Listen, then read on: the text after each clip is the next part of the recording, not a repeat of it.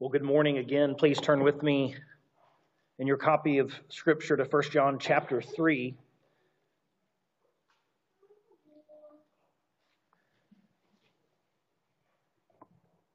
We'll concern ourselves primarily this morning with verses 19 through 24 as we close out the end of the chapter.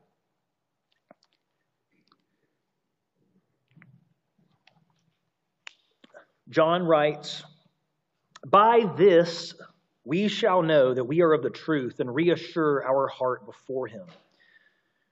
For whenever our heart condemns us, God is greater than our heart, and He knows everything. Beloved, if our heart does not condemn us, we have confidence before God, and whatever we ask, we receive from Him because we keep His commandments and do what pleases Him. And this is His commandment, that we believe in the name of His Son, Jesus Christ, and love one another just as He commanded. Whoever keeps His commandments abides in God and God in him. And by this we know that He abides in us, by the Spirit whom He has given us." A rich and a couple of places tricky passage, with the main point a little longer than I typically try to make them. The main point is that our confidence before God lies in His unsurpassed love and knowledge, leading to our pursuit of the truth. Understood by John, this thick concept of truth is something that you can believe and do. Our confidence before God lies in His unsurpassed love and knowledge, leading to our pursuit of the truth. John is going to close out the major theme of this chapter, love, and then begin to transition into one of the main themes of the next chapter with the introduction of the Spirit specifically and by name in verse 24. But he tells us, "By this shall we know." Of course, this is the name of the sermon series because this crops up so often in John. By this shall we know. John's intent is to give his audience some practical indicators that someone is of God and walking in the light, as opposed to someone who is of the world, merely claiming to walk in the light, like these folks who have gone out from them, 1 John 2:19. And in this case, he says, "We know," and it seems that the second part of the clause here is the effect of knowing. By this we know love, by this we shall know that we are of the truth, 19, and reassure our heart before Him. In other words, people differ in how they understand the second part of the verse, but it seems best to understand it as, by this we will know something, and this will have a kind of effect. It will reassure, or even more literally from the original language, persuade our heart before God. Persuade our heart before God. For whenever our heart condemns us, John writes, God is greater than our heart, and He knows everything. He's greater than our heart, and He knows everything. Now, in every case of this phrase, "by this we know," or "by this we shall know," and kind of these related phrases, we are primarily directed forward in the passage to what's next. Okay, that's why it's set off by a semicolon. By this we shall know, and then whatever it is, right? We're always looking after the "by this" phrase, instead of looking primarily backwards. However, every time we are pointed forward to after this phrase, it is in a way that is connected and somehow and advances what came before it. And that makes sense, right? Because otherwise, it would just, every time we saw this phrase, it would just be kind of a digression, or it would be something that was unrelated to what came before it. And so while we are looking, when we say, "by this we shall know," we're waiting for Him to tell us, but at the same time, we're waiting for Him to tell us in a way that advances what He has already said. And this is very important, which is why I'm not wasting breath just mentioning that point. Why is that important? Why is that important, you ask? Because these couple of verses, particularly these two or three, have been subject to quite a bit of debate. What exactly they mean. These are great examples of verses that everyone is perfectly fine saying, but when you ask exactly what it means, it's not as clear. Sounds good. Quotable in like 15 different contexts potentially. But what exactly does it mean? And I'm suggesting that if we fail to read it as in some sense advancing what's come before it, this passage just turns into a mystery.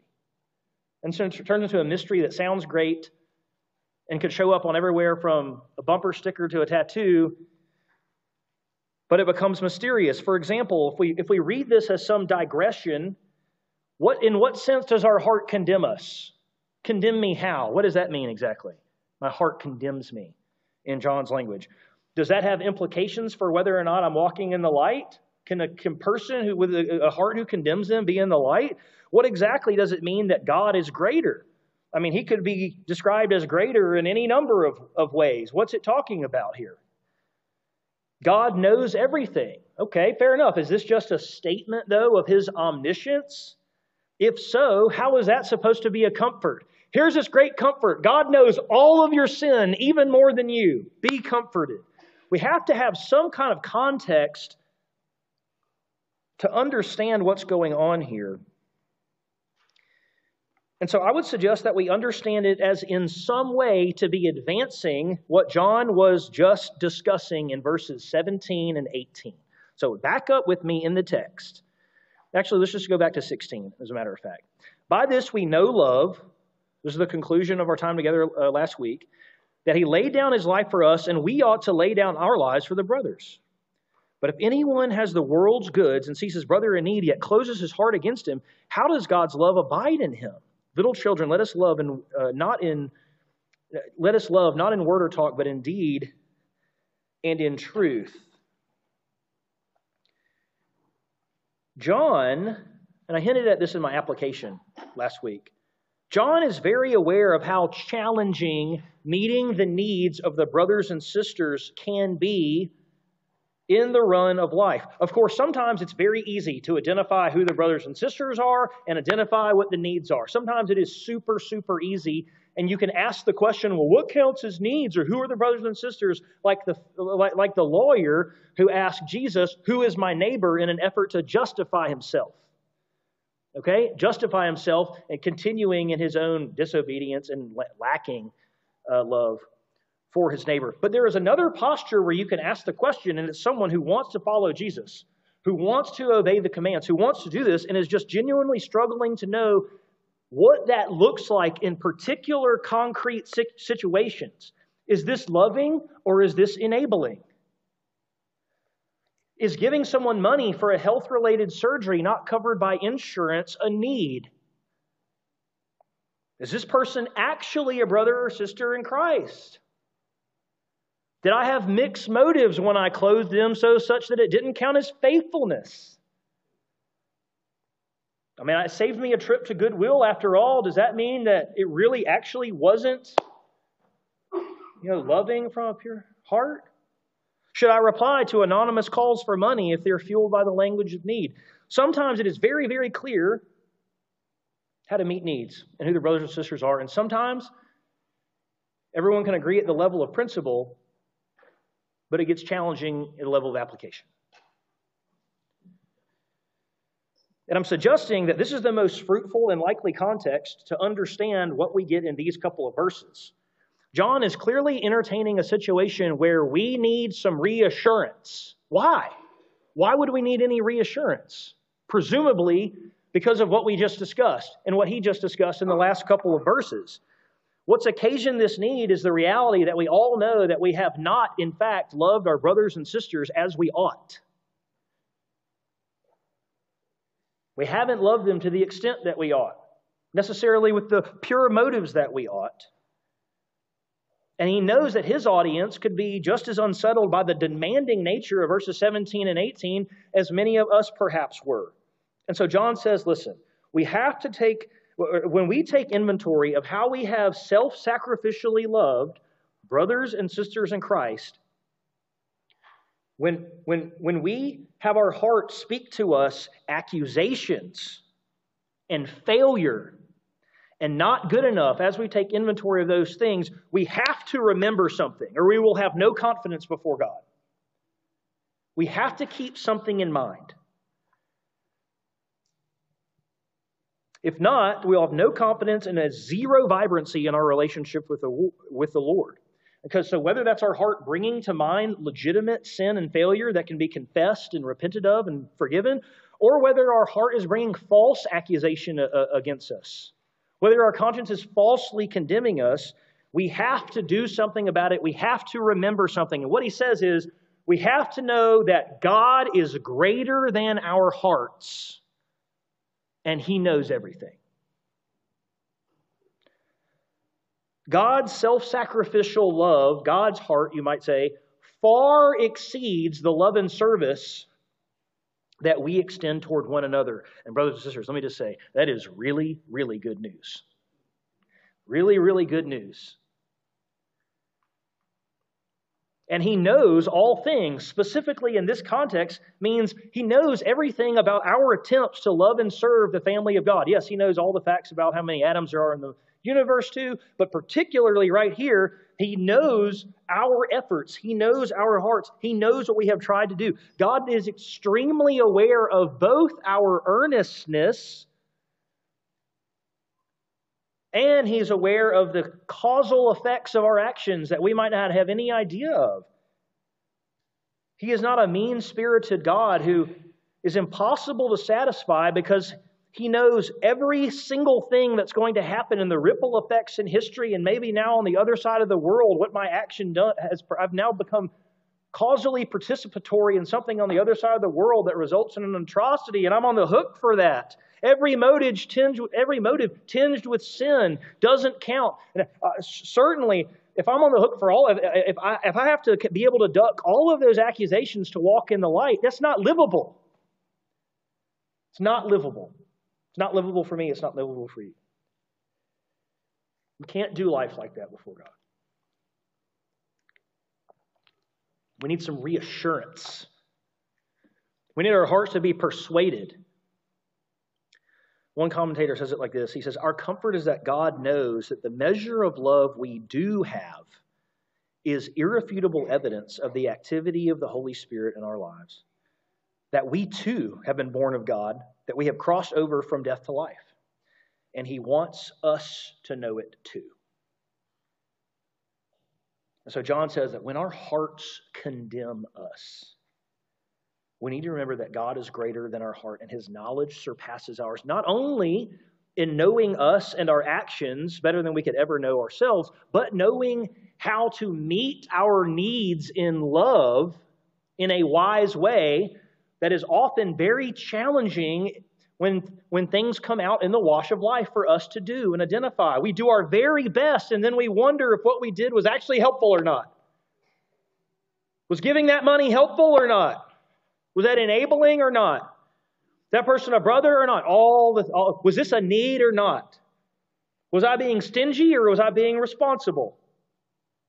You hear that heart condemnation? Not enough, not enough, not enough, not enough. He says, if that happens, we've got to sit back and say, God is greater than our hearts, and He knows everything. And His heart is towards us is far greater than our heart towards other people, and He knows everything.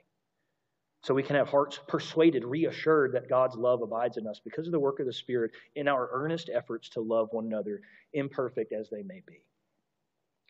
Now, verse 21 initially seems to suggest that there are two sets of people here. Verse 21 says, Beloved, if our heart does not condemn us, we have confidence before God. Again, it suggests that there might be two different sets of people. Folks whose hearts condemn them, and then people whose hearts do not condemn them. But what I'm suggesting is that it's more likely is that John is outlining someone who has actually put into effect the remedy, you might call it, that he just prescribed. So if an illustration is helpful here, it's the difference. It's not the difference between, one person is injured and another person is not injured. It's here's someone who's injured, and then here's an injured person who went to physical therapy and rehab, and now they are back with confidence on the playing field or the track or the court or whatever the case may be.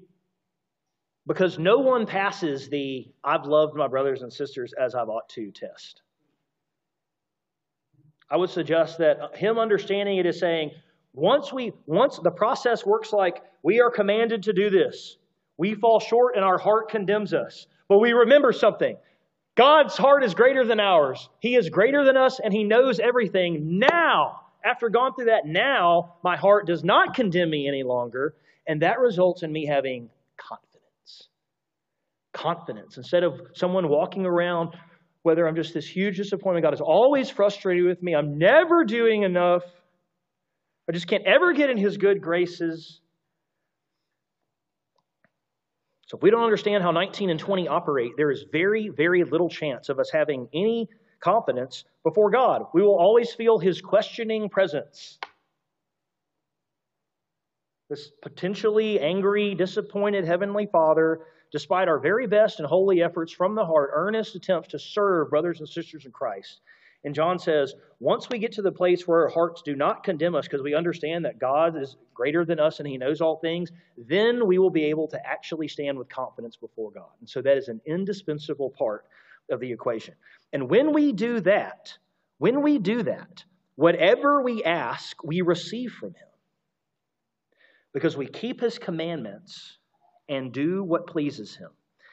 Now, in chapter 5, he is going to add the caveat, so well known to John and his audience and the whole Christian tradition and everyone in this room, that whenever that God gives in terms of answering prayer, whenever we ask according to His will. Now, that is implicitly already here. That is implicitly suggested by the mention of keeping His commandments and doing what He pleases. Whatever we ask, we receive from Him because we keep His commandments and do what pleases Him. I'm suggesting that is just to say, according to the will of God, a point to which we'll return later. So it's implicitly baked in there. The idea is I am living in God's will, okay, and therefore I am praying in God's will, and I can have confidence to come before God in prayer and ask what I want with confidence that I'll receive it. So the because here does not highlight an obedience condition that follows prayer in order to lock it down, right? I pray, I execute in order to get the close. That's not how it works. That's not what he's saying. He's saying praying in a certain way. There's a certain way in which to pray, which coincides with a certain way to live. They are one and the same thing. That results in being able to come to God with confidence that you'll receive what you ask. You're living a life that's obedient to His commands. It's pleasing to Him. Now remember how despite our best efforts to love our brothers and sisters in Christ, we often fall short, either due to lack of knowledge, improper perspective,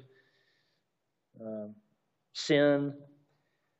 There's a challenge here. We import the same problem into our prayer life, don't we? We import the same problems. Our limited perspectives, our lack of knowledge, our mixed motives, our sinful desires. But here's the thing. We can have confidence to come before God in prayer for the exact same reason. He is greater than us, and He knows everything. He is greater than us, and He knows everything. And so we can come to Him knowing that we will receive the fruit of what we've asked for insofar as we are living and therefore asking according to the will of God. And that's going to be broadcast to everyone by our actions. Are we obedient? Are we bearing fruit? Or is praying in the will of the Lord just a phrase that gets inserted into our prayers as kind of a mystical ingredient that makes it potent or something? Suggesting that's not it. Suggesting that is not it. His commandment is very simple as it is profound here.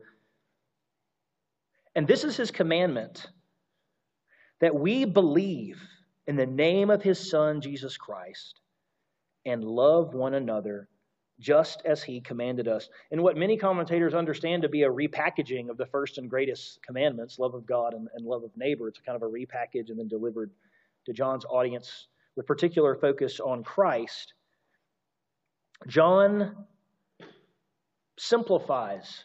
He distills the message. Of course, there are other commands or other things to believe, but he distills the fundamental message of the Christian faith in the gospel. Now, it might seem odd to you that we are commanded to believe, because belief is not something you generally have a volitional control over.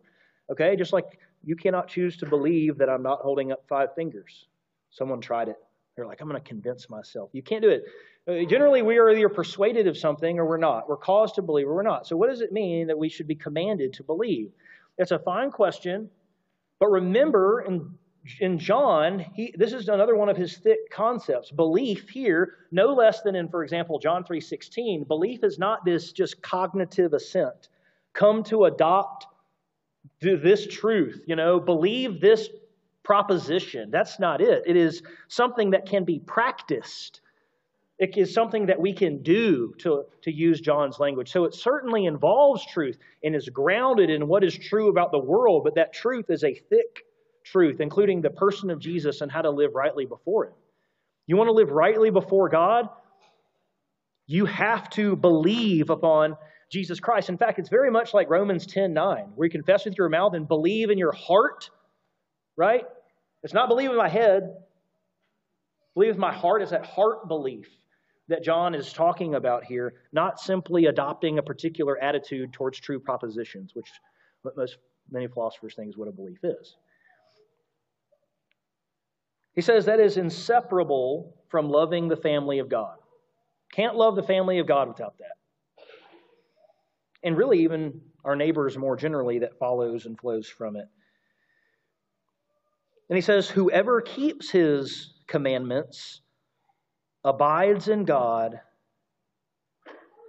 and God in him. And so John re-articulates the truth that we heard from John chapter 15. Doesn't he? Isn't this a summarized version of just that? Abide in me, and I in you. As the branch cannot bear fruit by itself unless it abides in the vine, neither can you unless you abide in me. I am the vine, you are the branches. Whoever abides in me and I in him, he it is that bears much fruit, for apart from me, you can do nothing. So the abiding language is not just abide in God, it's abide in God and abide in God. It is that, but it's also this amazing truth. God will abide in you. There's a promise that God will abide in you. So you have kind of this three-way inseparable relationship between us abiding in God, God abiding in us, keeping the commandments. If you have one of them, you have the rest of them. They can't be pulled apart from one another. Someone who's abiding in God has God abiding in them, and they're keeping the commandments. Someone who is truly, faithfully obedient, keeping the commands of God, living a life pleasing Him, is abiding in God, and God's abiding in him. They all come together as a package deal, and therefore, He is in us. And so, verse 24, the second half of verse 24, by this we know, yet again, by this we know that He abides in us, by the Spirit whom He has given us. Now, there are some people who want to understand this as John's version of like Romans 8:16. You know, the Spirit Himself bears witness with our spirit that we're children of God. Kind of like an inner witness of the Holy Spirit angle on things. At this point in the series, it might not surprise you to learn that is not exactly what's going on here, because John's not using... John's emphasis is just not the same. It's not unrelated, but typically when John's talking about the Holy Spirit testifying to us and by which we can know things, he is talking not just generally that we are general Christian assurance, is that we can know that Jesus is the Messiah who's come in the flesh. For example, look back with me in chapter 2. Chapter 2 and verse 20. He tells his audience, unlike those who have gone out, but you have been anointed by the Holy One, and you have all knowledge. I write to you not because you do not know the truth, but because you do know it, and because there's no lie in the truth. Who is the liar but he who denies that Jesus is the Christ? And so the way John uses it there is assurance that comes from it, but it's not general Christian assurance. It is the Spirit who is providing me knowledge that Jesus is the Messiah. Jesus is the Messiah who saves and with whom I am abiding, and in fact, the one who abides in me. Similar, but critically different. It's not just a general feeling, a general affirmation. It is the Spirit testifying to something specifically about Jesus who is abiding in me and Him, that He is the Son of God come in the flesh. And so then we come full circle. Our confidence before God lies in His unsurpassed love and knowledge, leading to true belief and action. That's where our confidence is found. It's a both and. It can't stop with our confidence before God lies in His unsurpassed love and knowledge. There are a lot of people who want to stop it right there. But the way John teases it out is our confidence is unsurpassed love and knowledge that leads to, in us, true belief and action, pursuing the truth.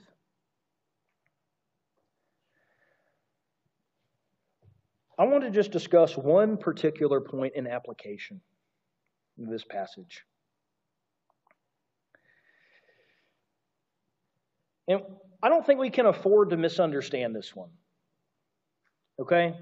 I don't think we can afford to misunderstand this. Verse 22 is really an application of the confidence piece, right? Really flows out of 19 through 21.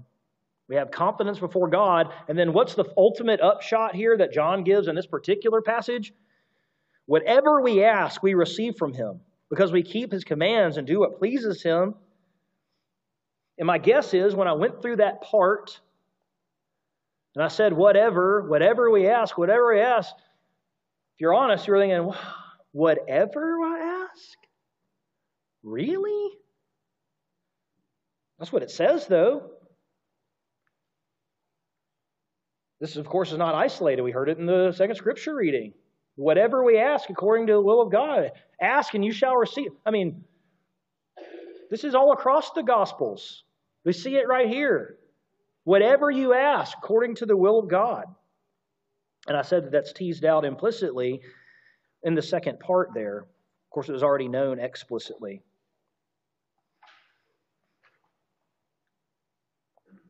Does this mean that if I am living well, walking in the light, that I can have an expectation and confidence that God will answer all of my prayers? The answer is, it depends what you mean by answer. God will answer your prayers because He's not taking vacation time. But what does it mean that He might not answer prayer in the way that we think, but in a way that's compatible with still affirming that we'll receive whatever we want? You might think that saying, yeah, if you're living faithfully, you can ask for whatever you want and it will happen. You might think that's problematic for a couple of reasons. One of them is, imagine the sheer terror of after you have prayed something, it's going to happen. All of its effects are going to happen. Do you know what they'll be years down the road? Have you ever prayed for something that in retrospect you're really glad didn't happen? I have. You probably have too. Imagine the horror of every time you go to God in prayer that amen seals the deal on a definite future that you have just caused to be. That would be terrifying, for me at least. The second thing, I've had the more obvious reason you might think it's wrong-headed, is because there are plenty, we all know, we've all prayed for things that have not happened. And we see the Apostle Paul, for example, pray that this thorn in the flesh would be removed multiple times. And the answer is no. Now, there's a reason given, but the answer is still it's not going to happen. So that's why I say there's an answer, but the answer is no. Well, hold on then. What does it mean when we can pray for whatever we ask, we're going to receive? What does it mean to pray in accordance with the will of God and expectation that we will receive with confidence? There are at least 3 misunderstandings of this, and I want to outline them briefly for you. Okay? The first misunderstanding is that praying according to the will of God in a way that leads to confidence and expectation of answered prayer understands the will of God to kind of be like a fence, okay? Like a boundary or a fence that is set by Scripture. Scripture sets what is true about the world and what is right, what we should be doing. And so on this understanding, praying according or in God's will almost takes like a spatial metaphor. And it's like, okay, so long as you're praying somewhere in the fence, that's God's will. You might say, alternatively, to pray something that is theologically and morally permissible. It's in bounds. Okay? The problem with this one is the main one that I just mentioned, that there are countless prayers that could be told, the things that we have prayed for specifically, and Paul is another great example, countless times that we pray for permissible good things that don't happen. They just don't. Sometimes people die. Sometimes you don't get that job. Sometimes, whatever the case may be, you fill in the blank from your own life. You're asking for something that is permissible. It's within this framework. It's inside the fence. Doesn't happen. That doesn't seem like a good candidate then. What's the second misunderstanding? I'd say it's praying. It would be to say that praying in accordance with God's will means praying in accordance in a way that aligns with what is going to happen according to God's sovereign plan and from His omniscient perspective, because He's sovereign.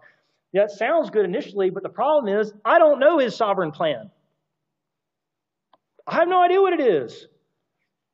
I'm not privy to the mind of the Lord. I've not been His counselor. Have you? So what good is that going to do? That would be an impossible way. To pray according to the will of God, if that's what it means something that's inaccessible. It means something that's impossible. And even if we whittled it down, it would be something like, God, I pray that what's going to happen is going to happen. Amen. But that's not coming before God in some kind of confidence in prayer. That's coming to God with some kind of fatalistic resignation that what I'm about to say doesn't even matter. That doesn't seem to be what John is urging us here. Can't really do anything in prayer. Where's no confidence at all. And so, Lord, I come this morning knowing that what's going to happen is what's going to happen, and therefore make it happen. Amen. It's not what we see. Those aren't the prayers that we see in Scripture either from people in Scripture. Certainly not in the Psalms. Certainly not among the New Testament authors that give examples of their prayers. So that can't be it. Well, what about this third, to pray in accordance with God's will? Scripture is the revealed will of God. That is certainly right. So to pray in accordance with God's will, it means to pray the promises of Scripture. It means praying Scripture back to God. And while this is a fine practice, this is great. I hope you include Scripture and the promises of Scripture in your prayer life. But limiting it to reciting theological truths back to God just cannot justify the breadth of the whatever dimension to the command that we see over and over and over in promise. Whatever we ask, we shall receive. That's got to be like whatever we pray that's already been written about theological truths will happen because of biblical inerrancy. That's really what that version is. Something like that.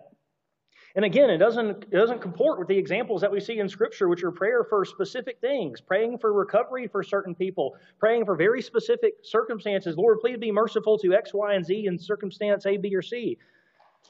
So it's not just praying back theological truths to God. So what does it mean then if we are obeying God and living in a manner that pleases Him, that we can ask whatever we want and we can expect to receive it? And here is, I think, the best way to think about this. It's the idea that according to the will of God is a technical term. Okay, it's a thick phrase. It doesn't mean simply that our prayer lines up with something up in God's plan necessarily. It means that in prayer, our trust and our disposition towards God and our love for His plan, with a desire for Him to receive the kind of honor and glory that is due Him, that He alone deserves, that is the final governor of our prayers. That is the final governor. That's what it means to pray according to the will of God. It means that we pray for specific things, and there's always a trump that we desire along with our prayer. We see, of course, the example of Jesus. Let this cup pass. Nevertheless, not my will, but your will. So praying in God's will, therefore, will always have two tiers. One will be praying for a certain result or a certain effect, a particular effect or result in life, right? Step two, though, we're praying for one because of something. This is where the praying in according with God's will, not in a way that matches something, we're praying in a particular manner. We're praying in a particular manner. We're praying that God would fill in the blank in the particular because we believe that it will advance or is at least congruent with the result we are ultimately after, the kingdom coming, the glory of God being displayed. And it's not just this, but you're going to do this anyways. It's praying that this particular element would play a concrete causal role in advancing this larger plan because I want this larger plan. That's what I want to see happen. That's the idea. That means that my requests for the particulars come under the umbrella of my desire for God's will and kingdom to come and be done. That's the idea. So let me give you an illustration here. I'm going to actually give you two. But the first one is going to kind of be to give a theological perspective on this. So my daughter Callie knows that I love when she draws. I love what she likes to draw and color and all the rest of it. And I really like to facilitate that. I want to foster that as much as I can, and she knows that. She knows that about me. And so knowing that, on one occasion, she asked me if she could use a specific pen. She asked me if I could hand it to her, actually. Well, here's the thing. That's all she said. That was her request. But I knew that she was going to use it to draw on the dry erase board. Okay? I knew that's what she was after. And so instead of giving her the Sharpie she was pointing to, I gave her the black dry erase marker so she could doodle and erase. You know what she said? Thank you, Daddy. Now, zoom out. Did I give her what she asked for? Depends what you mean, right? There could be a technical case for no, but you could have a robust case for yes. She got exactly what she was wanting. That is the sense in which whatever we ask according to the will of God, we will receive. You ask in that way, you will receive. And I should say, maybe for this one, God will give you what you ask in that kind of a manner. Maybe that's a better way to say it. God will give us whatever we ask in the same way that I gave my daughter what she asked. And she was so thankful that I gave her what she asked for. You see how that works?